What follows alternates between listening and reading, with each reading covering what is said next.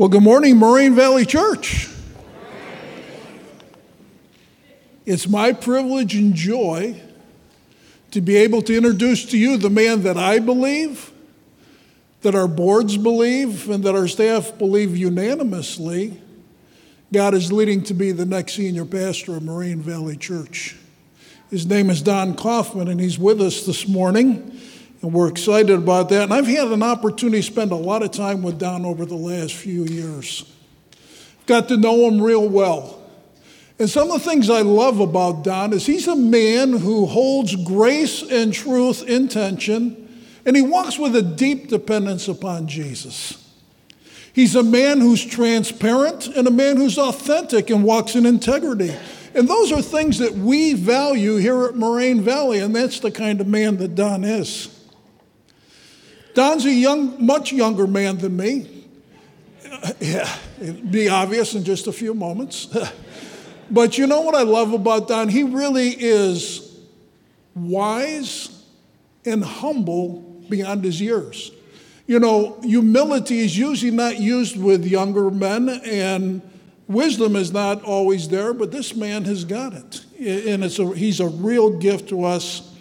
And he's a guy who actually appreciates and respects the older generation at the same time. And I really love that about Don. Amen. Kim and I have got to know his wife, Ray, along with Don, and we have really come to love them. And I know that you will as well as you get to know him. I just want to read a text I got this week. You know, it's from a friend that wasn't able to be here a couple weeks ago when the first announcements came, and they said, "We heard we're having a guest speaker for 2 Sundays. My husband and I hope that the pastor that filled in for you a year or so ago and also sort of resembles you is the guy. He was so good." And I'm amazed as I first introduced Don, and the team, really the transition team, first introduced Don to the boards, how many guys said, when he preached here a few years ago, my wife leaned over and said, "Boy, wouldn't he be great to replace Pat when he's gone?" Then I've been getting letters from people, "Pat, don't you think you ought to retire?" And I'm like, okay, I get the message. But it's my privilege. I want to would you please give Don a warm Moraine Valley Church welcome?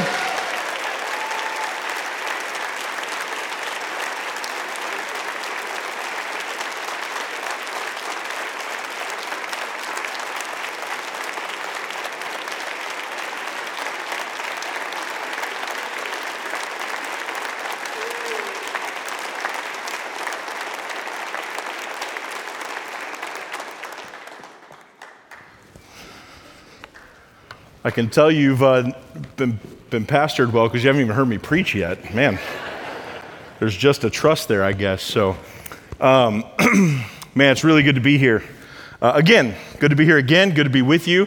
I'm excited to meet some of you. I'm excited to meet all of you. I didn't want to make that sound too personal.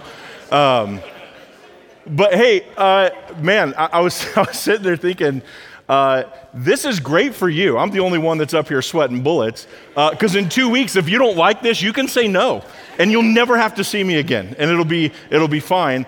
Man, I'm a little shocked though, because George and the transition team told me you'd all be seated backwards, and if you liked me, then you would hit a button and turn around, and that's how I would know that we like each other. So, but man, all joking aside.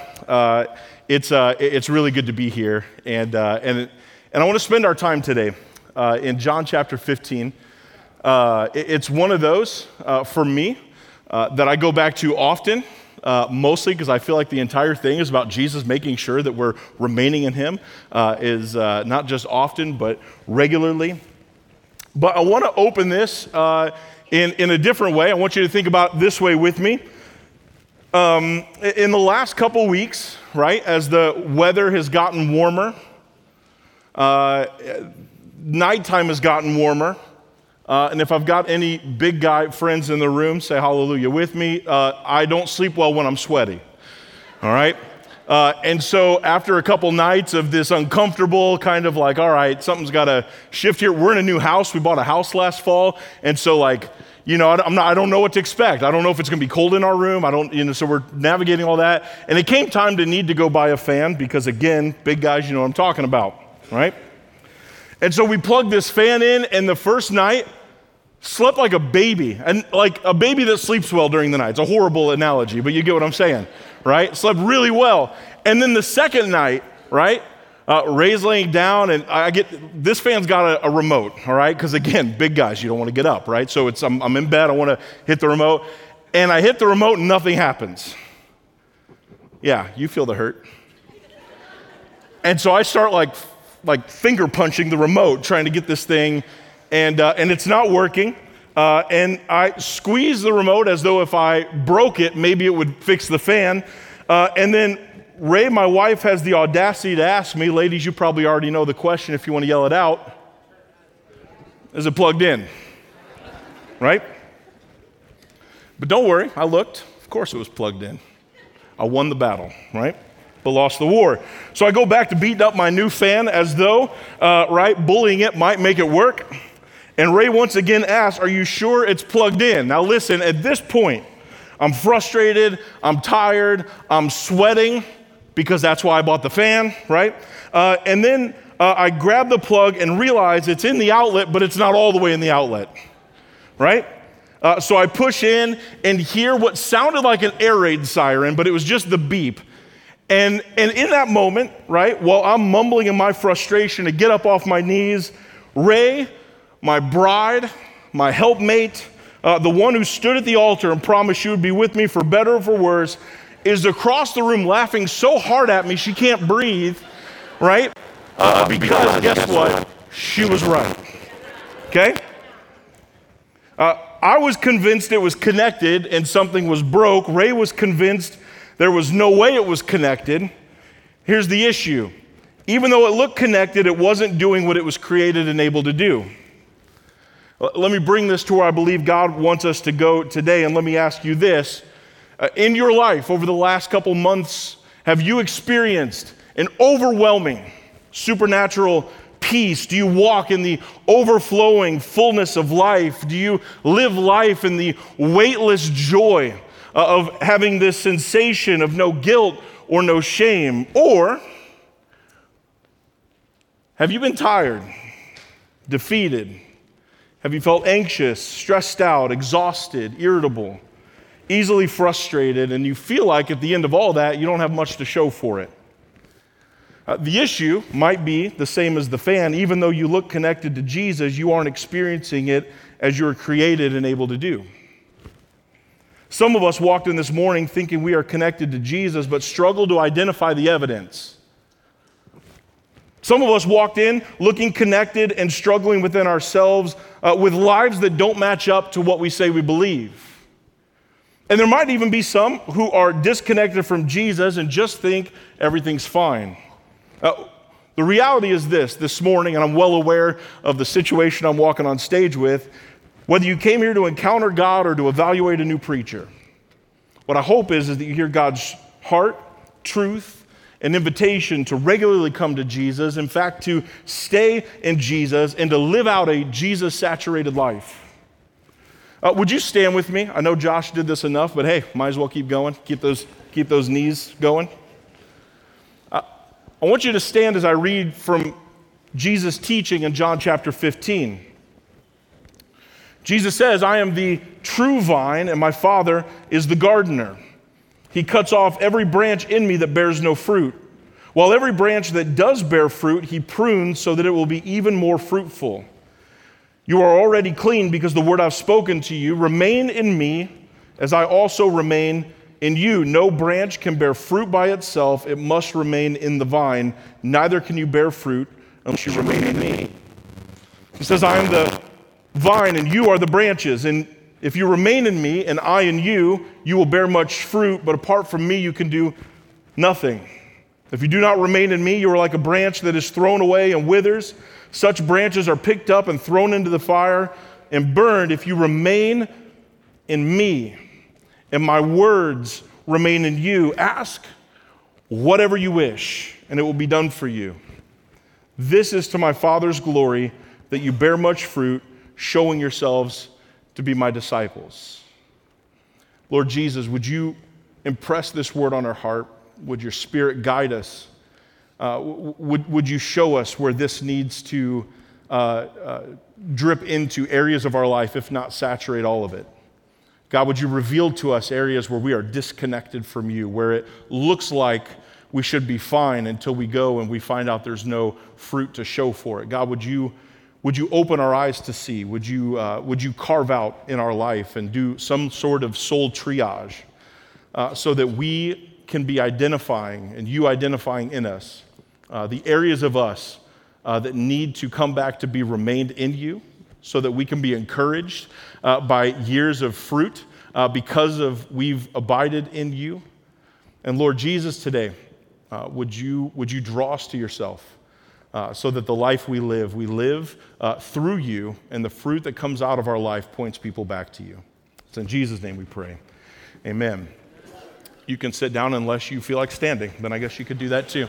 I'm not here to tell you what to do. You're here to tell me. So, listen, growing up when I was in high school, there was this crucial moment that served as the transition point of moving from being friends to being boyfriend and girlfriend, right? And in my circles, we called that 3-letter mark transition, and it triggers anxiety and anticipation and courage. I'm talking about the DTR, right? Defining the relationship. That moment where it's like, are we friends? Are we like not friends? Are we, what's going on here? Is it dating? Is it not dating? And honestly, the only person that really cared was my mom, right? That was the one. She wanted to know, all right? What I love in this is Jesus starts off with that. I want to ask you this: when is the last time you identified where you were with Jesus, like really sat and evaluated it? Really sat before the Lord and ask questions. What are the words that come to mind when I think of Jesus' place and position in my life? Where do I think of myself when I think of where am I at with him? Jesus starts off in verses 1 and 5. We get this. 1, the Father is the gardener in this story. He is the caretaker, the owner, the provider. He's the one that makes sure that fruit is produced. The second one is we've got the Son. Jesus is the vine. He's the source of life to the branches, green leaves and good fruit because of our connection to him. Where we land in this story is we are the branches. Extensions from the source spread out and facilitating the fruit that flows because of who we are connected to. Don't miss in this story the fact that Jesus is pulling them into imagery about a garden. This is fundamental. This is elementary. This is page 1 of the Bible stuff. I want to encourage us. We might be living on the southwest side of Chicago, but we're still in the echoes of Eden. There's parts of how God started this that we still feel in us today, as God remains the owner and the caretaker of this garden vineyard, and we remain those people who get to be in it. But we shift our perspective. Through the Old Testament, God's people are referenced as God's choice vine. Get it? Before Matthew, it's God's people who are the vine. But over and over, sinful human vines produce sinful human fruit. So Jesus helps us reimagine the relationship in verse 1 where he says, I am the true vine. Almost as though reminding us we aren't. Giving us a refreshing reminder that we don't have to be. If we are the vine, then we can only produce more of what we actually are. And I don't know if you know yourself well enough to know what you're producing if it's just you by yourself. If he's the vine and we are the branches, then we live multiplying the goodness of God.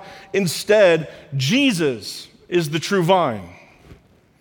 As Jesus defines the relationship, we aren't the big deal, but that is actually an invitation that we don't have to be. Paul reflects on it like this in 2 Corinthians 12:9. Hear Paul's words. He says, but to me, he said, my grace is sufficient for you. My power is made perfect in your what? In your weakness, in my weakness. Paul says, listen, therefore I'm going to boast all the more gladly about my weakness so that Christ's power can rest on me. That is why, for Christ's sake, I delight in weakness, How many of you are just running around this last week like, oh man, let me tell you everything I'm horrible at, right? Let me tell you stuff that's not great, right? Hey, Don, tell me some stuff about you. Oh, I'm terrible at these things, right? You want to go for a run? Me neither. Don't like it. Terrible at it, right? I'm boasting my weakness. That's not me, okay? Right? That's not what we do. Paul says, why can I boast in my weakness? He keeps going. I can also boast in my insults, in hardships and persecutions and difficulties, because he ends with this. Read it with me. For when I am weak, then I'm strong. If Jesus is not the vine, all I got to boast in is me, and there's not much to tell. But if Jesus is the true vine, I got so much to talk about. And you don't have to care what anybody says about you, what people think about you, how they view you or perceive you, because listen, hey, you're probably all right, but guess what? What's coming out of my life isn't me, it's him, so long as I remain in him and him in me. Jesus builds this teaching off the word that John would have wrote down is meno. This Greek word that means, some of your translations might say abide or remain. It's the verb for dwelling. To move in, to live in, to take up residence. Here's the idea, is that what Jesus is saying is, unless we're spending time together, this isn't going to work, right? Unless we're in this together, you can't be over there and me over here, right? And some of us, our relationships with God look more like Cosmo Kramer from Seinfeld. We don't live with him, but we like to barge in whenever we want to and say some nonsense until we get what we want, and then we take off, right? Some of you didn't know you were going to walk out feeling like a spiritual Kramer, right?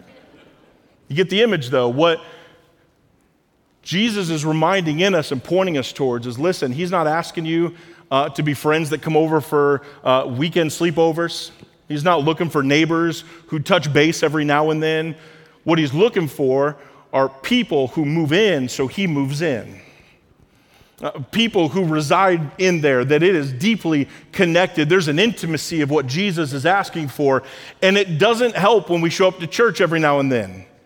Plug into our small group and read the daily verse on the Bible app. Are you in Christ? Is Christ in you? And because if that's true, then there's fruit.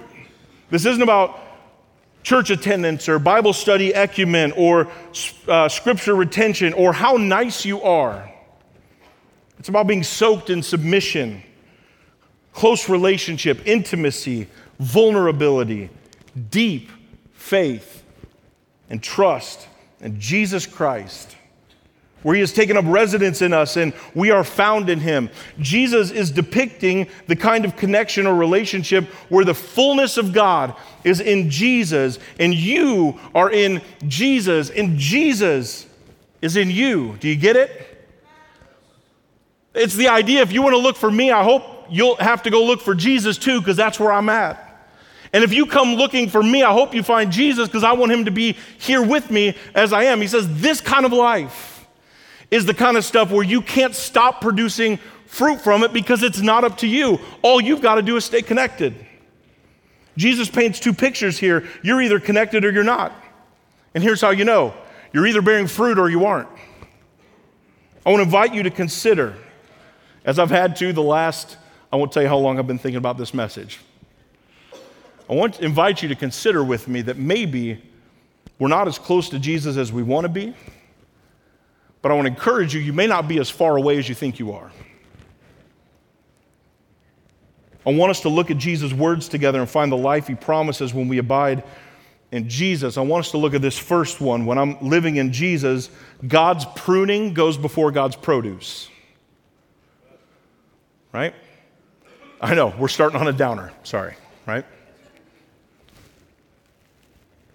We bought our house last fall, and we have a cherry plum tree out in the front yard. Now listen, that sounded really good. I have an app that told me what the tree was, so I had no idea looking at this thing, all right? But it was gnarly. Half of it was dead. So I pruned the tree. YouTube is fantastic, right? I cut off parts of the tree so life would focus on the good parts. More flowers in the spring, more cherry plums in the fall. The idea is if I cut off the parts that were dead and not doing anything, then the stuff that was thriving would thrive further. Pruning is cutting off some parts for the sake of producing better fruit overall. Think about this with me. Can you look back on times when in the moment you felt like things were being taken from you, but God was pruning what was killing you so you could produce the fruit you're seeing now? Can you look back on what I had a professor that called them your blessed subtractions? When God took stuff away, and in the moment, it felt like God turned his back. God wasn't listening. God didn't know. It looked like maybe even God had abandoned you. But now you can sit and look at the fruit of your life and think, man, had God not taken that away, there's no way I'd be seeing the stuff I'm seeing now. John 15, verse 2, he says, every branch that does bear fruit, he prunes so that it will be even more fruitful. Get it? The reason why he's pruning is because he cares about the fruit. You are already clean because the word I have spoken to you. In our culture, less is not more, right? Most of us don't walk into the store thinking, gosh, I just really hope we leave here with nothing. Unless you're not the shopper in the family or you're the saver, then you're like, man, I really hope we leave here with nothing, right? We live in a culture where more is more, so pruning seems to be counterproductive and defeating. When we follow Jesus, he doesn't just bless us by giving us things. Pay attention, he blesses us by taking away things. Blesses us by taking away things. In fact, I would say it's normal for God to subtract before he adds. Oftentimes, God will remove things first and then provide. Some of you have seen that some old things need to be cut off before some new things can grow, right?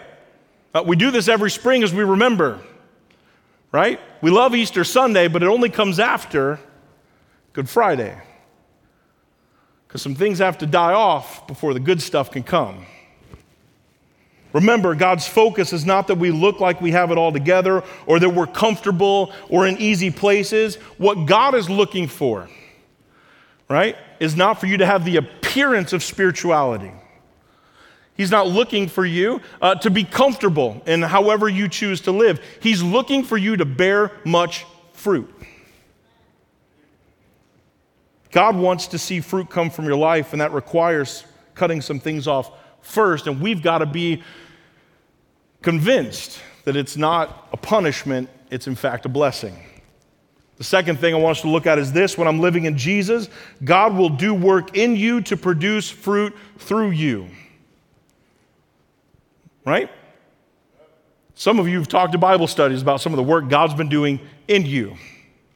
Some of the stretching, some of the removing, some of the additions, some of the opportunities to be called up to higher places, some of the opportunities to serve down lower than where your pride will let you go. In a culture that values productivity, increase, more, bigger, better, and wins, we have to beware because our dependency on Jesus is the primary work to ensure our life's productivity. Our dependency on Jesus is the primary work to ensure our life's productivity. Jesus says, remain in me as I also remain in you. No branch can bear fruit by itself. It must remain in the vine. Neither can you bear fruit unless you remain in me. He says, I'm the vine, you are the branches. You remain in me and I in you, and you will bear much fruit. I hope you're like me and you catch that John's repeating himself over and over. But I also know this: nobody's got to repeat stuff to me unless I wasn't listening the first time. And listen, on Sunday, we can say, you remain in me and I remain in you. We're like, amen, that's it, that's the word, praise God. And then on Monday, it's like detached, forgot everything that just happened, right? And then Tuesday, you're like, dang it, I need to re-engage, I need to be plugged back in. And then by Thursday, it's like this roller coaster of in, out, connected, not connected, don't know what's going on. John is repeating these words of Jesus to us. Jesus is repeating these words as he teaches them.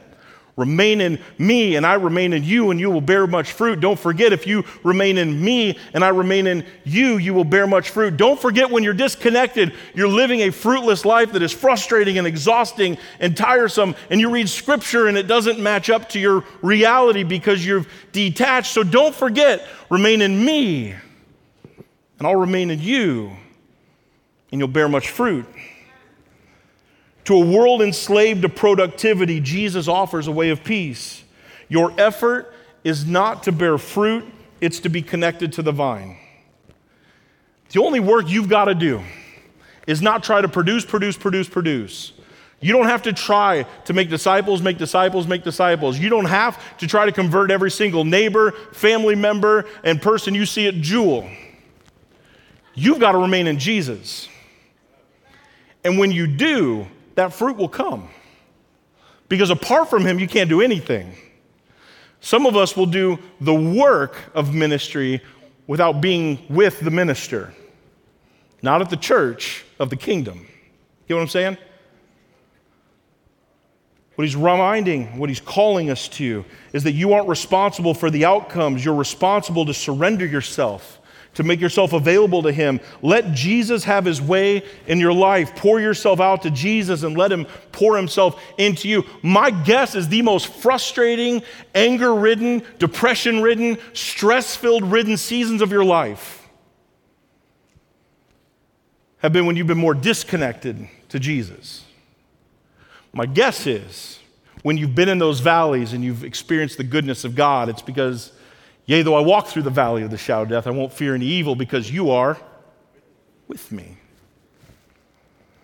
So what's the fruit? What are we producing? Right? An apple tree can't produce oranges unless it's some weird hybrid working up in a lab that I don't know about. Right? A grapevine can't produce pineapples. We are determined to be our own vine, then we're only going to produce what's actually in us. And let me tell you, the world does not need more Don Kaufman. Don't say amen, right? The world doesn't need more insert your own name here, right? If we remain in Jesus, we are conduits that God will use to produce more Jesus. Fruit is always for someone else, right? An apple tree doesn't get much when it bears apples. But those walking around with baskets get some good stuff. If we remain in Jesus, we're those conduits. So a good evaluation for your connection to Jesus is this: how much Jesus are the people around you getting from your life? And think about the people closest to you before you spread out to the people furthest. If you're married, does your wife or husband know Jesus better because of the way you live him out in that marriage? To your kids, will they grow up understanding and seeing the reality of who Christ is lived out because they've walked with their mom and dad? The people that are in your neighborhood and your workplaces, the people in your church and in your small groups, do they get to know Jesus because they're walking around people like you? Fruit always is for someone else. Follow Jesus' direction, right? Live life in Christ as Christ moves into your life. You can't produce fruit all on your own. Your life has to remain in Jesus if Jesus is going to work in you and produce fruit through you. He is the source and we are submitted to him. So long as our life is connected to and abiding in Jesus, his fruit will grow through our life. We don't have to wonder when it's going to come. We just have to make sure we're connected. Your life invested anywhere else offers nothing. But so long as you're in Christ, God will work in you to produce fruit through you. The world around you needs Jesus. Amen?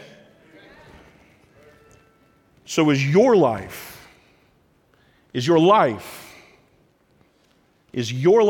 bearing the kind of fruit that will help them encounter him? The third one is this: when I'm living in Jesus, he promises to answer our prayers. You should be more excited about that, right? To some, this might sound like Genie from Aladdin promising to give you whatever you want, but it's actually the opposite. What Jesus is promising is to give you what he wants so long as it's him that you want. Say that again.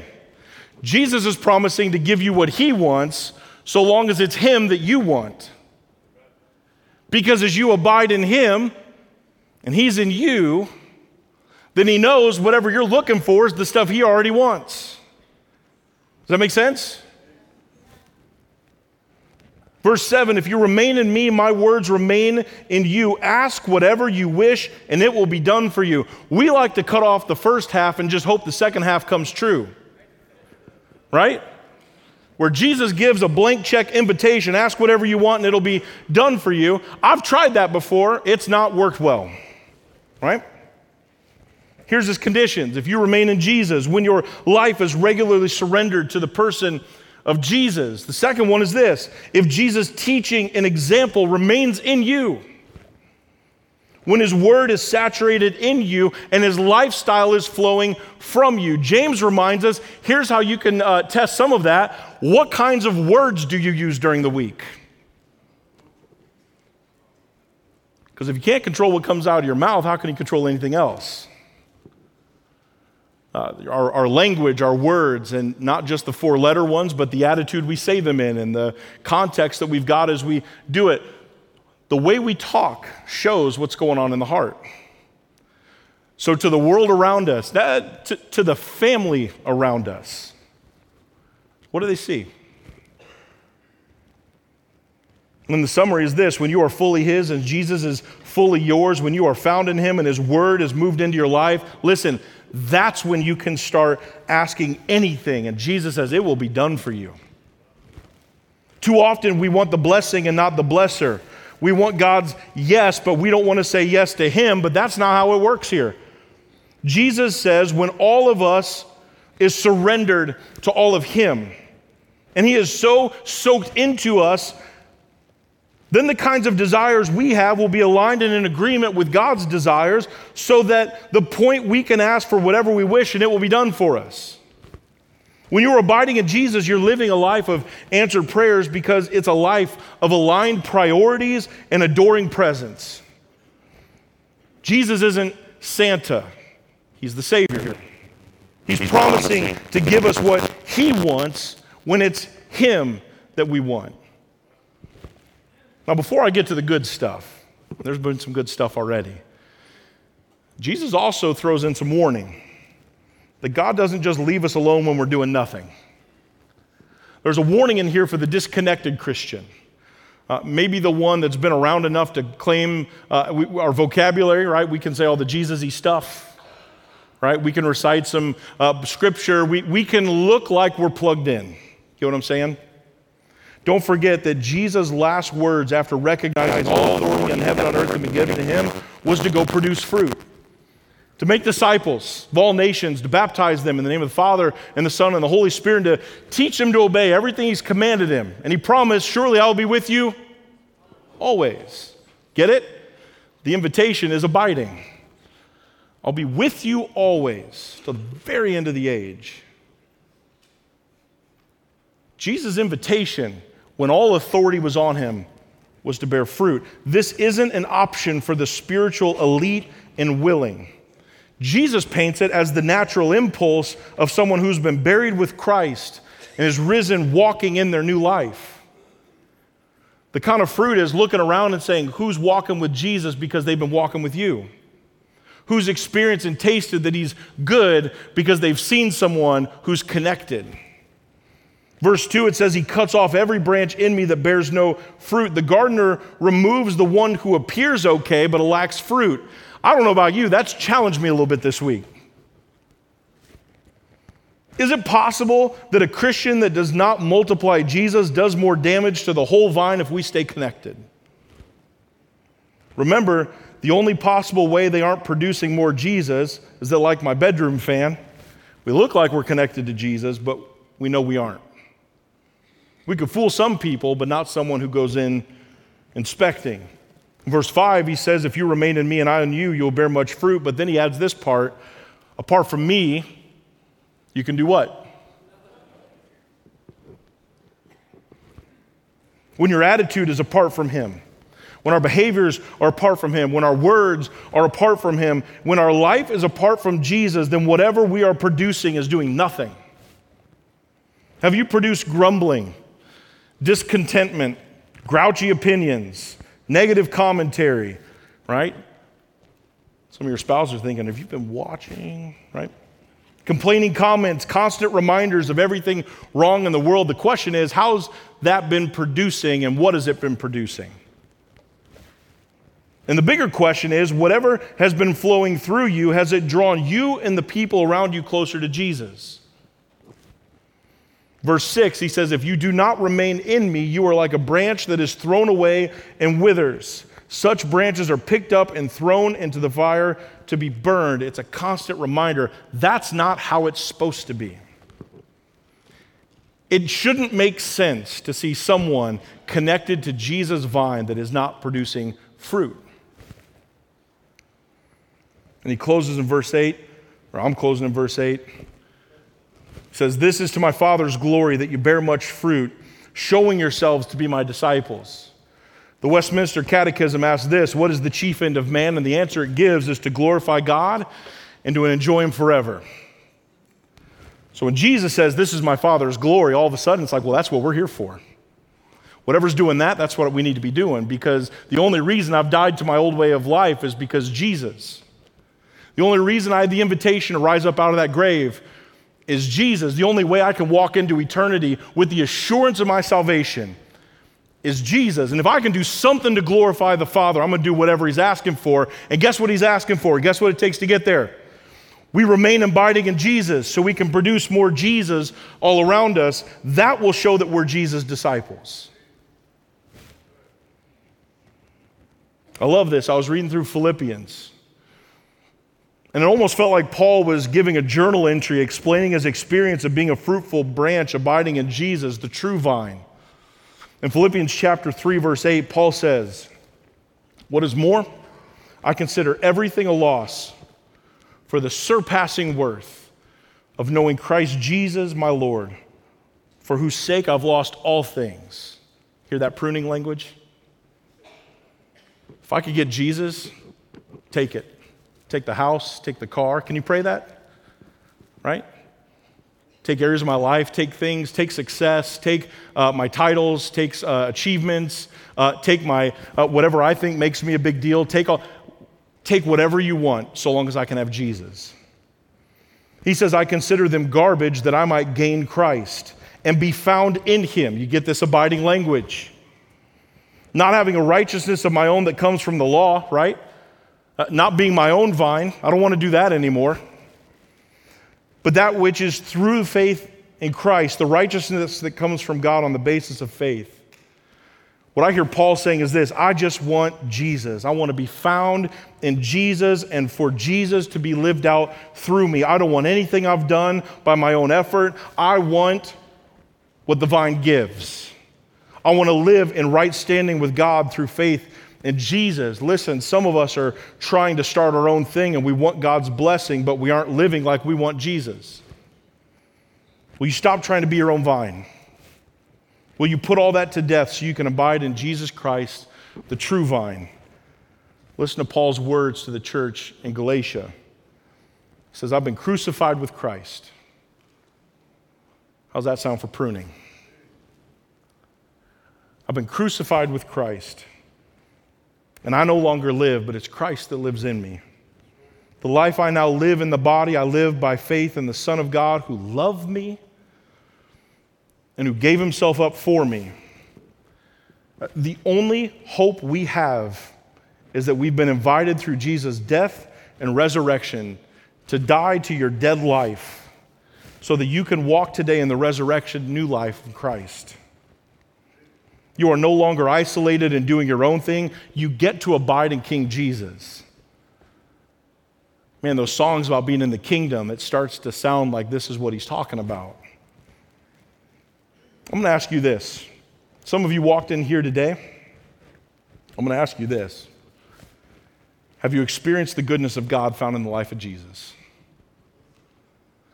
Meaning this, if we had a microphone up front, we're not going to do it. Apparently, I've got to do more talking after this, but if we had a microphone up front, could you come bear testimony to the goodness of God in your life? Could you? Could you show where he's been good and how he's been good? Could you name names? Could you name those people that there's no way you would have made it through had God not put them in your path? Could you name those moments where no one could have got you out of where you were if it weren't for Jesus? Could you share about how he's been faithful and how he's been good? Could you walk through that? If you were to look back, do you have those stories? Some of you walked in here today with an area of your life that's disconnected from Jesus. If you remain in Jesus and Jesus in you, you will bear much fruit. Apart from him, you can do nothing. I'm going to ask you to stand with me. We're going to sing, or we're going to close by singing a prayer of remembering all that God has done. Some of us are disconnected because in our pursuit of something else, we've lost everything. You've been chasing something. Maybe it's at work, maybe it's in your own head, maybe it's just ideas of joy and you can't find it anywhere because you've been looking everywhere but where God promises it. Some of us are disconnected because we've got spiritual amnesia. What I mean is we've forgotten everything God's done. We're so concerned with what he's not done yet, we forget the track record of goodness and faithfulness and mercy and love. I want you to think of an area of your life that is disconnected from Jesus. Maybe it's just your contentment. You feel like you can't be content, you don't know where to be content, it feels like there's always something, you're like a rabbit chasing the carrot. It's always out there and you don't know how to get it. Maybe it's your attitude, maybe it's your public witness, maybe it's how you act at home to the people you live with, maybe it's how you treat other people, maybe it's other areas. Think of an area, if it's not the entirety for you, of somewhere that is disconnected from Jesus. And I want you to do this, right? Physically, I want you to make a fist. Now, you can hold it down here so nobody sees. That's fine, right? I want you to make a fist. I want you to squeeze tight, too. I want you to hold it. Like you're holding tight to that area or to the entirety of your life that's disconnected. Squeeze, because that's what we do anyways. We're holding on to it. We're not letting it go. Because in this next song, we're going to sing this chorus. That all my life you've been faithful. And God, all my life, you have been so, so good. And with every breath that I'm able, man, I'm going to sing of the goodness of God. And as we're singing this song, and as we remember the goodness of God, and you are ready to release that disconnected area and trust it to God, in that moment, wherever it comes, would you just open your hands? Would you release it? Would you let it go? Would it not be a thing that's disconnecting you? And with open hands, surrendered, receiving, would you take hold of Christ who took hold of you? Would you receive what he has to offer? Let me pray. Lord Jesus, what we're asking for, Father, is that you would work in us, that you would remind us, that we would be filled to overflowing. As we remember your faithfulness and your goodness that go before us, that have come behind us, that you've got more to give, would we be reminded that where we are isn't the full story? Would we be reminded that in the midst of fear and change and transition, in the midst of unmet expectations, depression, anxiety, opinions, Father, would we scrape all that to the side so we can stand face to face with you? And as we remember your goodness, would you draw us closer? And would you draw closer to us? Would we rest in the goodness of God? Amen.